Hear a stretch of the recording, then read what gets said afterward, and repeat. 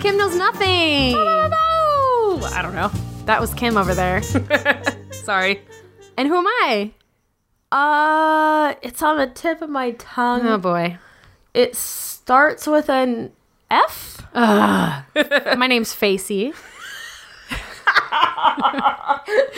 Stacy. Yeah, Stacy knows everything. Well, I have limited knowledge in certain areas. You have a lot of knowledge in certain areas. If you try to ask me, for example, like, what's 9 times 7, I'm going to have a hard time giving you an answer quickly. 63? Yeah. Listen, I know about true crime. Mm-hmm. I share a story with Kim. Mm-hmm. She doesn't know anything about true crime. I think Joey was the smart one on Friends. Wow. Yeah. I don't know what that reference is because he said a lot of stuff that made sense to me. So I tell her a story. She reacts. She's got sound effects. Boo! You stink! Yeah. That's a good one. That's a new one. Yeah. Yeah. So are you ready to just jump right into this one? Let me crack your your neck. Get ready. We don't do it. We don't do a lot of banter. I don't like a lot of banter on podcasts. I like to get to the information, minimal banter. Copy. But I like bantering. I love banter. Whoa. That was a little too I'm enthusiastic. fine. You're fine. All right. So this one is about a murder. Merds on the cast. We're talking merds on the cast. And traffic and weather on the 10s and 2s. What? Oh, that's like a news thing. Yeah, it feels like a news. I get it. Yeah. All right. I didn't come in here wearing my reporter's cap for nothing. I was wondering why you're dressed like that. Specifically for that comment. You're talking into a microphone, but you're also holding a microphone in your other hand. An old-timey microphone. Well, yeah, like Bob Barker style. Yeah. It's really weird and jarring. Yeah, and it's not connected to anything. No, it's very working weird. for me. It's an aesthetic that I enjoy. Right. Is it glued to your hand or? It was an accident. Okay. I actually probably have to go to urgent care after this. Oh, God. Okay. It is stuck. I'll call you a Lyft. That'd be great. Thanks. It's 2018. We use Lyft now. I won't drive you, and I won't call you an Uber. No. All right. So You won't call anything because it's an app. that's true, but you always say that. You say I'll it's true. call. Yeah. Anyway, so I don't mean to feature a lot of cases in California that happen in California. I feel like I have, and that's inadvertent. Okay. This one happened in California, in Southern California, to be specific. SoCal? We're LA based. Mm-hmm. This one is about the tragic death of a 23-year-old woman named Denise Huber from Newport Beach, California. Newport Beach. Kim knows where it The is. setting of the OC-ish? I think wasn't it Laguna? No, it was Newport Beach. So on June 2nd, 1991, Denise Huber, she went to a concert with a friend and never came home. Oh, no. What'd she see? You're about to find out. Oh, okay. Easy there, fella. Sorry. Oh, I thought you were about to say Easy. Who's the rapper? I don't know. I don't know either. Then I started to say Easy A. That's a movie. Yeah. Definitely didn't come out in 91. No, I think Emma Stone was probably born in 91. Probably. Okay, so her car would be found abandoned on Highway 73 in Costa Mesa, just 3 short miles from her parents' Newport Beach home where she had been living. Oh, man. So let's I've set been on the 73. I know you have. That could have been me. It could have been. I've been to a concert before in my life. If you were alive in 91, but you're way too young for that. Way too young. Still 5 years away from being born. That's right. Right now, in 2018, I'm still 5 years away from being born. Oh, wait. So let's set the scene a little bit. Okay. There you go. Kim, you know about Costa Mesa and Newport Beach. Uh-huh. They're considered more upscale neighborhoods here in Southern California. Bougie. Yeah, in Orange County, California. Mm-hmm. Also known as the OC. The OC, that's right. Popularized by the Fox television show starring America's sweetheart, Rachel Bilson. Every time. I feel like every episode should have a Rachel Bilson reference. Yeah. Rachel and Chicago PD. Yeah, always. So yeah, Kim, you know about Costa Mesa, Newport Beach, the OC, this area. Mm-hmm. In 1991, the population of Newport Beach was 66,000, so it's a smaller community with lots of upscale beachfront properties. The average income is around $106,000 annually per household, and crime is just really low there. So this isn't the place you'd expect someone to get murdered. essentially. No. This is why you move to a place like this. Exactly. Is You're to not safe. get murdered. Yep. So Denise Annette Huber, our victim, she was born on November 22nd, 1967 in Modesto, California. Ooh. Why that reaction? You just felt like... Sounds like a mosquito. She was 5'9", a brunette with blue eyes, really beautiful. And she had no trouble getting dates because she was just real pretty and What are you? people You tall? liked her. She's tall. She's Fellas brunette. like you because you're tall. She's brunette. She's got blue eyes. Her family moved around a bit when she was a child, and eventually she ended up graduating high school from Los Angeles Baptist High School in 1985. In 1990, she received her bachelor's degree in social sciences from the University of California, Irvine. Ooh. I know where that is. Yeah, Irvine is also in Orange County. Kind of in the same area. She's not going too far. Yeah, South Orange County. After college, she worked as a waitress and as a salesperson at Bloomingdale's while she looked for work in her career field. Denise loved traveling, music, reading, and water skiing.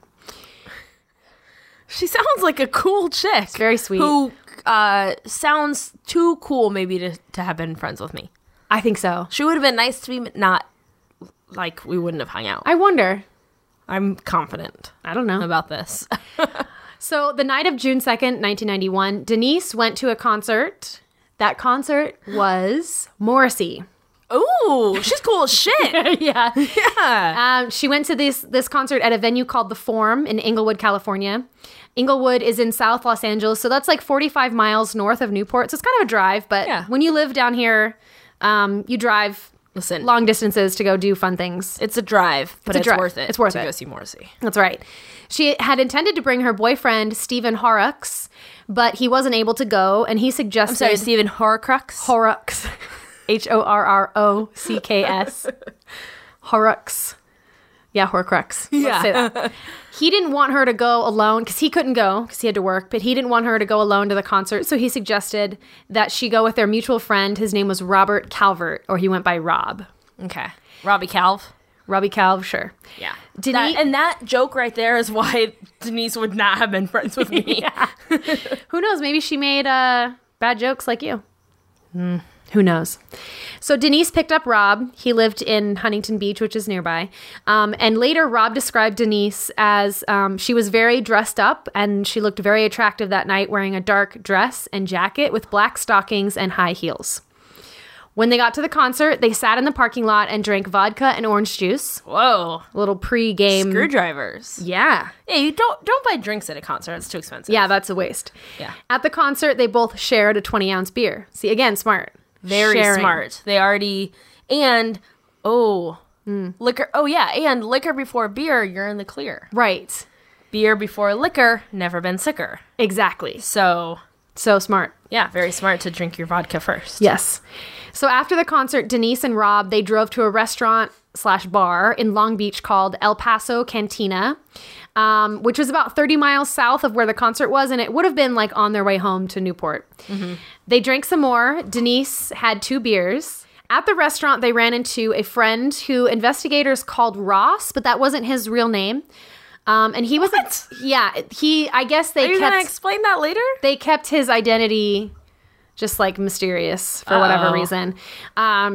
He was a guy who had been interested in Denise, but she kind of refused his advances and like turned him down, like in that restaurant. Sort of She like, was like, I got a man. Like, And he was I'm- like, what's your man got to do with me? I got a man. What's your man got to do with me? go on. That's all I know of that song, and I can't even think of who sings it right now, but I know that that's a song. Oh, God. Unbelievable. So Denise and Rob, they left the restaurant at closing time at around 1:30 or 2 a.m. And Denise took Pacific Coast Highway to Huntington Beach, where Rob lived, and dropped him off at 2:05 a.m. Rob later told investigators that Denise didn't appear intoxicated from the drinking they had done that night. In the morning, when Denise's parents, Dennis and Ione, I think that's how you say her name, it's I-O-N-E. I think it's Ione. So her parents, they noticed that she wasn't home. At first, they didn't think much of it because their daughter's 23. She's a woman, like a grown woman. And they didn't keep very close tabs on her because she was like a trustworthy, adult. Yeah. But eventually, that morning, June 3rd, Denise's mom, she finally decides to call Denise's best friend, Tammy Brown, and ask if she had seen her. Tammy said no, but she became concerned, and Tammy, the friend, decided to drive around and look for her friend. What year was this? 91. Okay. So no cell phones or anything. No cell phones at all. At about 10 p.m. that night, Tammy Brown found her friend Denise's blue 1988 Honda Accord alongside Highway 73. It was between two call boxes just south of the Bear Street exit. I know right where that is. Side note, my brother used to live off of the Bear Street exit in Costa Mesa. Oh, really? Like, I know exactly where that is, which is weird to like... That is weird. It's weird. So Tammy called Denise's parents, and they came out to check out the car. The car was unlocked, and Denise's keys were not inside. The vehicle's right rear tire was flat, and there were skid marks on the road leading to it. So something happened to her tire. It like blew out or something. Skids off to the side of the road. The area on the highway was well lit with call boxes nearby, so it didn't seem like that unsafe. It seemed like she was in a situation where she could maybe have gotten to that emergency call box. Costa Mesa police were called, and when they began their investigation, they noticed that nothing seemed awry with the car. No windows were broken. There was no sign of a struggle having occurred inside the vehicle, no blood, nothing like that. And nothing had been left behind by Denise, so she had taken her purse with her. The emergency flasher lights had been left on, it appeared, because the battery was dead. Okay. So it seemed like she had gotten out of the car with her belongings, put on the emergency lights, and started walking to get help. Police dogs picked up a scent, but they lost it pretty early on. And officers canvassed the neighborhood asking if anyone had seen Denise, and no one had. So the next day, officers sent out helicopters to search the area, again with no luck. And an examination of Denise's car showed no signs of foreign fingerprints and no sign that her car tire had been tampered with. Okay. So there's no, like, she's just gone without a trace. There's no evidence of anything. She's just missing. Police interviewed... Aliens! Oh, God. Definitely aliens. Yeah. Okay, that's Kim's theory right now. Yeah. Pretty good. So police interviewed Rob Calvert, who was with her at the concert. They theorized that maybe he was infatuated with Denise, but she had rejected him and angered him, maybe. They also interviewed Denise's boyfriend, Stephen Horrocks, who hadn't been able to attend the concert that night, but he had an alibi and no apparent motive. Police also spoke with that man, Ross, who they had seen at the restaurant that night, thinking maybe he had followed her home and done something to her. But none of these theories really wound up anywhere. There wasn't evidence to prove anything any which way. Denise's parents, they turned to the media and offered up a $10,000 reward for anyone who had any information at all regarding their daughter's disappearance. And over 15,000 flyers were put out at local swap meets and even at an Angels baseball game in the hopes that someone might know something. They also put up a 6 by 30-foot banner on the side of an apartment building alongside the highway where Denise's car had been found with like, wow, have you seen me kind of thing. Yeah. But there were no leads. I mean, no real leads. They got lots of calls, but it wasn't nothing. Everyone trying to get that 10K. Exactly. And nothing was leading anywhere. So a couple months later, in October of 91, the Huber family, they hired a private investigator named Logan Clark to conduct his own investigation. He set up a command center at the Marriott Residence Inn near the spot where Denise's car had been found, and he had a team of 8 other investigators helping him. Clark said to the local paper that he was, quote, 80% sure she was dead. His theory was that Denise had been killed by someone she knew. Perhaps she had gotten into an argument that night, and that individual decided to kill her. The theory made sense because the likelihood that anyone would be killed by a total stranger is always really low. You know this already, right? No, but that makes me feel better. Yeah, it's so, like, number one, the chances of you getting murdered are so slim. Number two, the chances of you getting murdered by a stranger are even, like, lower than that. A study by the Bureau of Justice Statistics, which utilized data collected from the FBI's supplementary homicide reports from 93 to 2008, they indicated that, quote, Among homicides reported to the FBI for which the victim-offender relationship was known, between 21 and 27% of homicides were committed by strangers. Wow. And between 73 and 79% were committed by offenders known to the victims.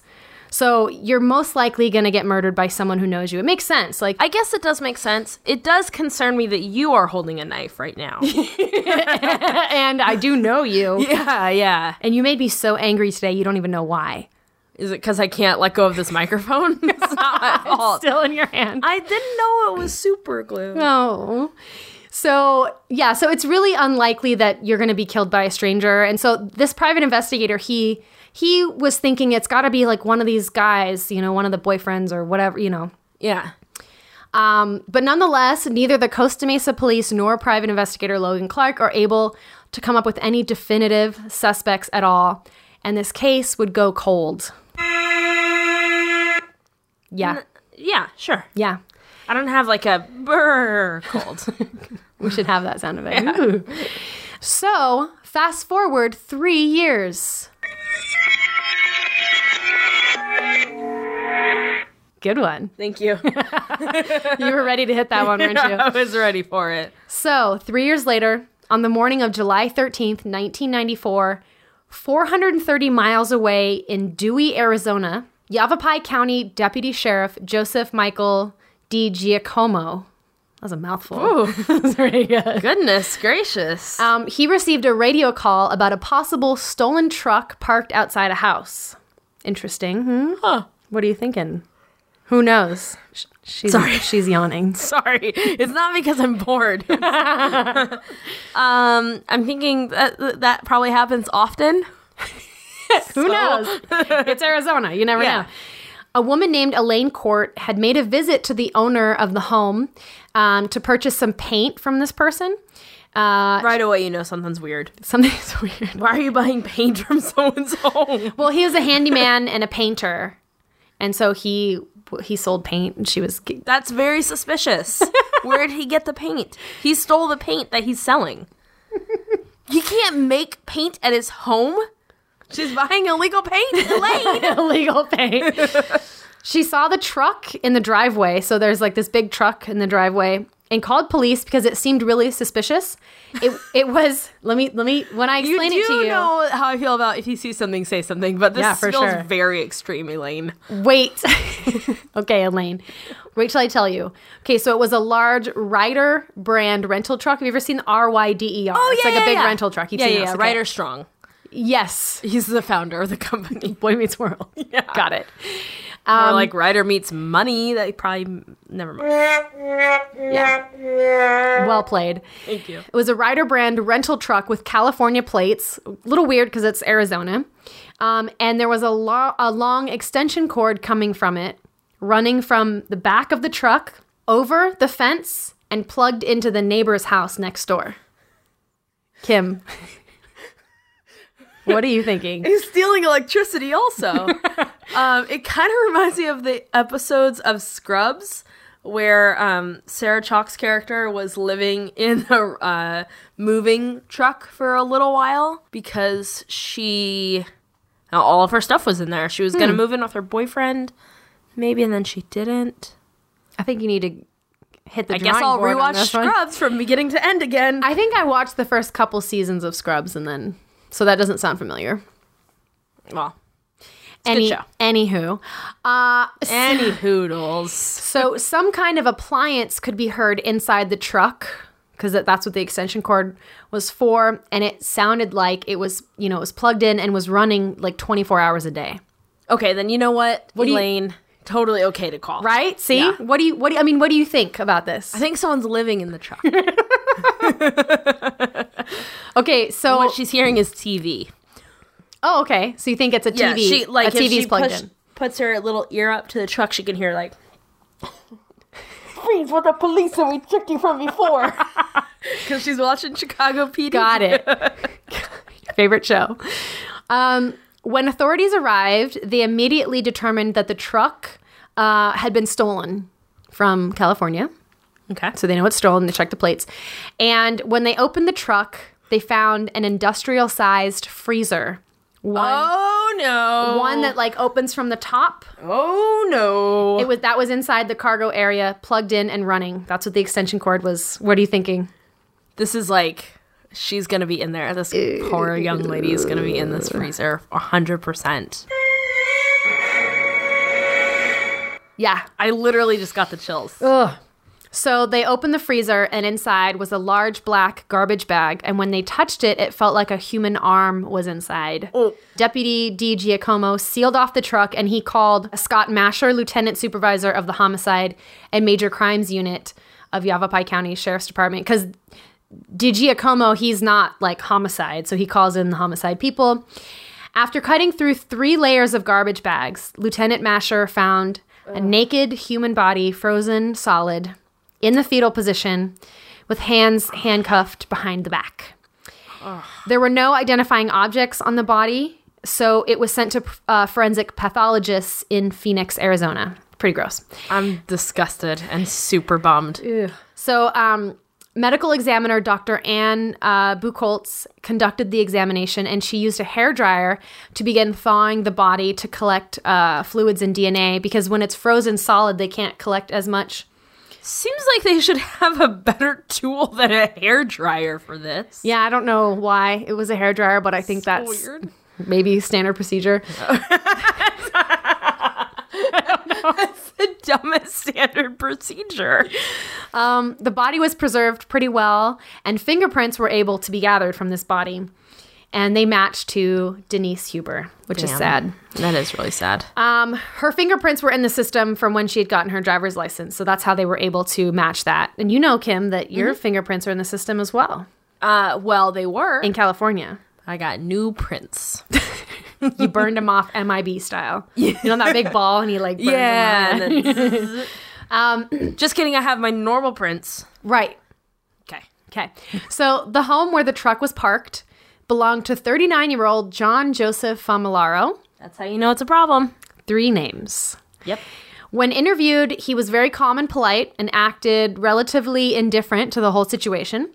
Famolaro lived a really secluded life, and he made his living as a house painter and handyman. Mm-hmm. Selling paint. Stolen paint. I don't know if it was stolen, but probably. Who knows? He lived next door to his... Elaine knows. Yeah. He lived next door to his mother, Anne Famolaro, and had asked her if he could plug in a freezer to her house because he didn't want some food to spoil after a recent power outage. So remember, the plug was going over the fence to the neighbor's house. It was plugged into his mom's house. Why is the mom not like, I don't know, it seems weird that your freezer's in a truck. I'm going to tell you. Okay. These are some messed up people. Okay. So she agreed. She's like, sure, you can plug that in. And that's where the freezer is plugged in, obviously. Okay, so Famolaro, he was born in Long Island, New York on June 10th, 1957, the youngest of 3 children. The family moved to Santa Ana, California, which is a city near Newport Beach, near-ish. It's still in South Orange County. Yeah. When he was about a year old.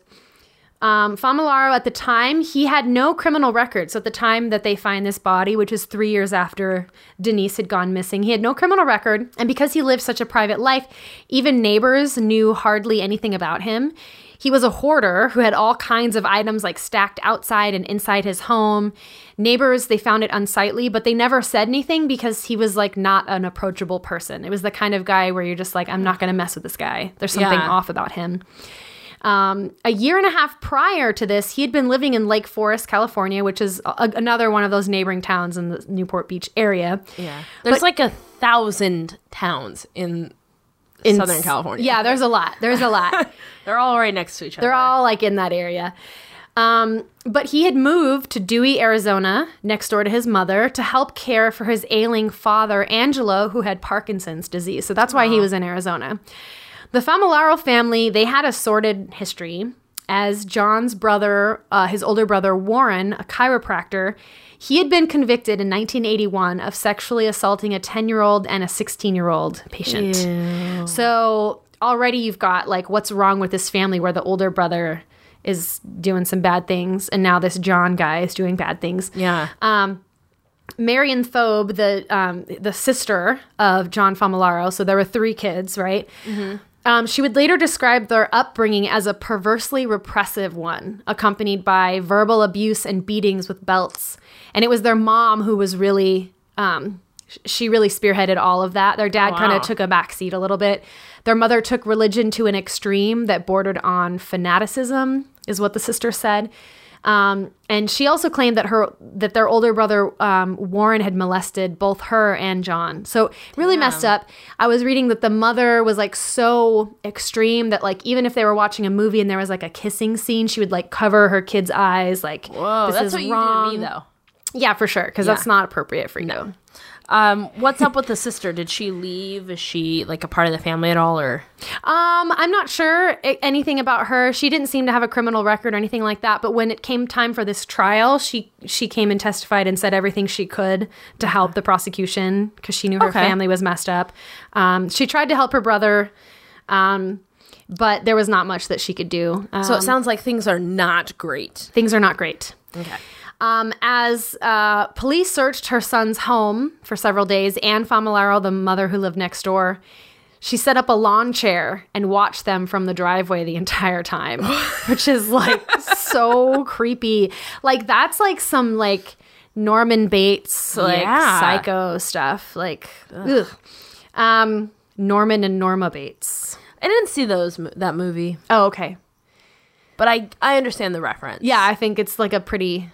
Yeah. Pretty. I've taken the tour at Universal, so something about a hotel. So you like drove past it. That's all they do. Yeah. And then there's a Norman Bates actor who like is like holding a knife. He like drags a body out and like puts it in the trunk of the car. Okay. So in the garage of John Famularo, the police are still searching and they found a box labeled Christmas. But inside, there were no Christmas decorations. Instead, police found Denise's bloody clothing, her driver's license, and her high-heeled shoes.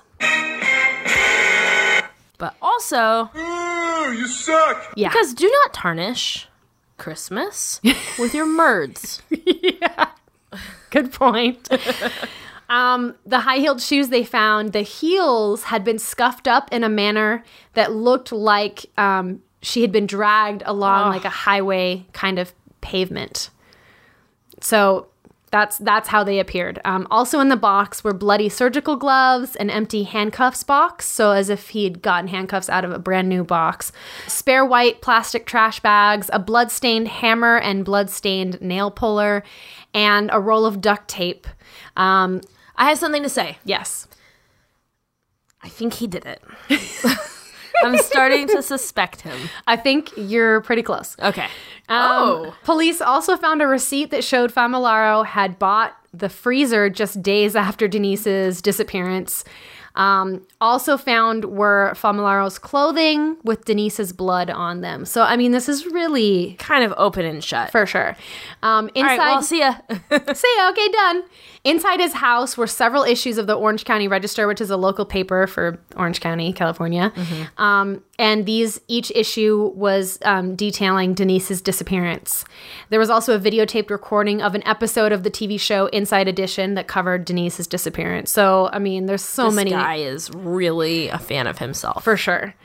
Denise's body had been wrapped in 3 large black garbage bags, and her head had been wrapped in 3 white kitchen garbage bags. It was so awful. Ugh. And then her eyes and mouth had been covered with the duct tape. Her mouth had a cloth like gag in it as well. The bags had been wrapped around her head, and then she was bludgeoned to death. Pieces of white plastic bag were like lodged in her skull, indicating that the bag had been placed over her head before she was struck. Also, the lacerations in her skull appeared to come from 2 different kinds of weapons, not just one, which is like, geez. This is extremely violent. Oh, and Denise had been struck 31 times in the head. Wow. Which is just, that's too much. That's, some would argue that 1 is too much. Ugh, yeah. Forensic evidence showed that Denise had been sexually assaulted, and semen was actually able to be extracted, and it was a match to John Famularo. So this is, I mean, it really is like pretty easy forensic case against this guy. Yeah. Investigators also learned that Famularo had been working as a handyman in Newport Beach, California at the time of Denise's disappearance. So that puts him at the location. And he had rented out a warehouse in nearby Laguna Hills, another one of these little towns. It's all in that area that he was working out of, this warehouse. And the police searched the warehouse and they found a brown looking stain on the concrete floor. And behind some drywall, a maroon-colored stain that, upon testing, was revealed to be remnants of human blood that could possibly be that of Denise Huber. This guy, literally, all that's left is like a note that says, "I did it." Right. And that's all you're It's needing just at this so point. clear that this guy did it. Yeah. It's not exactly clear what happened to Denise Huber that night and how it happened on June 2nd, 1991, because Famularo, he never really confessed or gave like details. But the theory that they came up with was that evening, Denise had a flat tire and she stepped outside her car. Famularo pulled up and offered to help. He somehow overpowers her, maybe knocking her out. He drags her body along the highway and takes her to his warehouse a few miles away. There he kills her and then stores her body in that freezer he bought only a few days later. 2 years later, when he had to move to Arizona to take care of his father, he stole that Ryder rental truck and took the freezer with Denise's body in it with him, which is so sick that it's like he kept it as... Well, he's a hoarder. Yeah, that's true. There's that. And I think he wanted like a memento, and that's what hoarders, that's what they do. They hang on to sentimental items and yeah. Ugh. Police had a theory that this couldn't have been a one-time thing. I mean, this kind of, the way he killed this girl and what he did to her, they were like, there has to be more that he's done. But there's no evidence to support that. Police only theorized that. You know, it doesn't seem like, I don't know, it really doesn't seem like you do that one time. I believe he probably did it other times, but who's to say? So on June 20th, 1997, 6 years after Denise's disappearance and murder, John Famularo was tried and convicted of first-degree murder, and he was sent to San Quentin prison and sentenced to death. In 2011, an appeal was made to the California Supreme Court with defense attorneys arguing that Famularo had never received a fair trial because there was so much negative publicity against him. Oh, poor guy. I know. But that original verdict was upheld. They threw that out. They're like, no. Yeah. So as it stands now, he's on death row. The death penalty in California has been in sort of like a limbo because, and you might already know this, but it's been ruled that the three chemicals they use for the lethal injection might be inhumane and cause like severe pain. And so no one has actually been executed in California since 2006 because there's been this, there's sort of like a moratorium put on the death penalty right now or on executions. The alternative, they had ruled in this, like, there was like a lawsuit. The alternative that they had determined in this 2006 lawsuit would be to administer a lethal dose of barbiturates, but that could only be administered by a healthcare professional. And since healthcare professionals abide by a set of ethics that prevents them from killing, this creates sort of a legal limbo regarding the death penalty. That's why no one's been executed for so long. California is held up by that right now.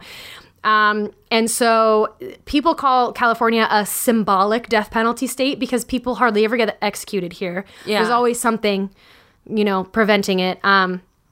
Just last year, Prop 66 was passed, which is supposed to expedite the legal process that leads to executions. But so far, nothing has really come of it. And still, there have been no executions. But that's just a side note because, this guy's been sitting on death row since 1997. And like everybody else sitting on death row, he's probably not going to be executed. Just twirling his thumbs. That's right. So maybe it's better. I don't know if it sucks to be in San Quentin. Maybe it's better that he's suffering. Yeah. So that's the story of the girl in the freezer. Whew. That's a tough one. Thoughts? I'm a little spooked by it. Yeah, it's a little spooky. It's definitely a spooky one. This guy sounds like a prick. Here are my final thoughts. Yes. Everyone, just stay super safe. Right. Yeah. Well, I think now... This one really is like a real... bummer one because it's like very scary. Yeah, and it's that whole I was listing off like how rare it is that you're going to be killed by a stranger, and that's actually what happened to her. Yeah. It still is really rare. Yeah. But now we have cell phones, and I think that changes the game. This would not have happened to her if she had a cell phone. She would have stayed in her car. Yeah. She would have called her dad or whatever it was. And also nowadays, we're even more on the alert for that type of thing, I feel like, than we were even in the 90s or, you know? Yeah. So, yeah, it was like 2 a.m. Don't get out of your car. Don't get out of your car. Don't walk on the highway in your heels. Not that you're asking for it, but just don't. Be careful. Yeah. Be careful. And also, here is a fact. Because she was on the side of the road, or because she was on the freeway, it's possible many cars may have driven past her. So it's possible that there may have been witnesses. But statistically speaking, the more people that are a witness to something, like a crime or an emergency, the fewer people that will call for help because they think everyone else has already called. Oh, that makes sense. In a situation like this, call 911. Right. If you see something, say something. Say something, yeah. Good call. We didn't do a Kim's Corner. There was no Kim's room Corner. for Kim's There was no Corner room for this it, yeah. week. I feel like I really nailed it last week with Kim's Corner. And You really did. we've already seen the number of soul patches dramatically drop. Ever since then. Brennan Center for Justice just did a great survey of it and really showed the stats for it. So, all right. Well, that wraps up this episode. yep. Kim, did you like that one? I liked it. Yeah, I know. It's a bummer. No, it was well told. You did a great job. Thanks. Yeah. How can you find us on social media? She's so bummed out.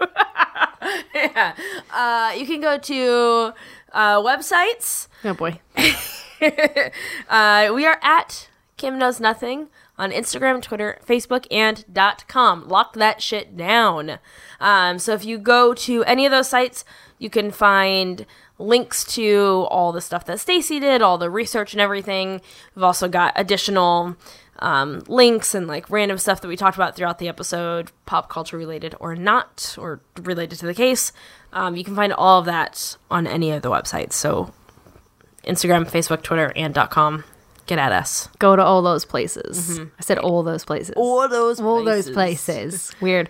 And rate us on your podcast app. Give us 5 stars. Or if you hate us, give us 1 star. I don't care. If you hate us, that's fine, but please go to kimknowsnothing.com/contact. And let us know what we can do better. Yeah, for sure. Let us know what you think. Let's Let not us open know. that up to everybody, but No. just if you hate us, tell us why. I mean, tell us why. We would love to improve. We want to keep the listeners happy. I'm set in my ways. We want to keep you coming back. Yeah, that's true. Kim, I lead this thing. You're just here as like entertainment value. I know, that's a fact. I lift right out. All right. Well, great episode.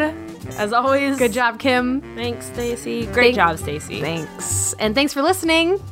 Yeah, thanks. Great job listening. See you next week.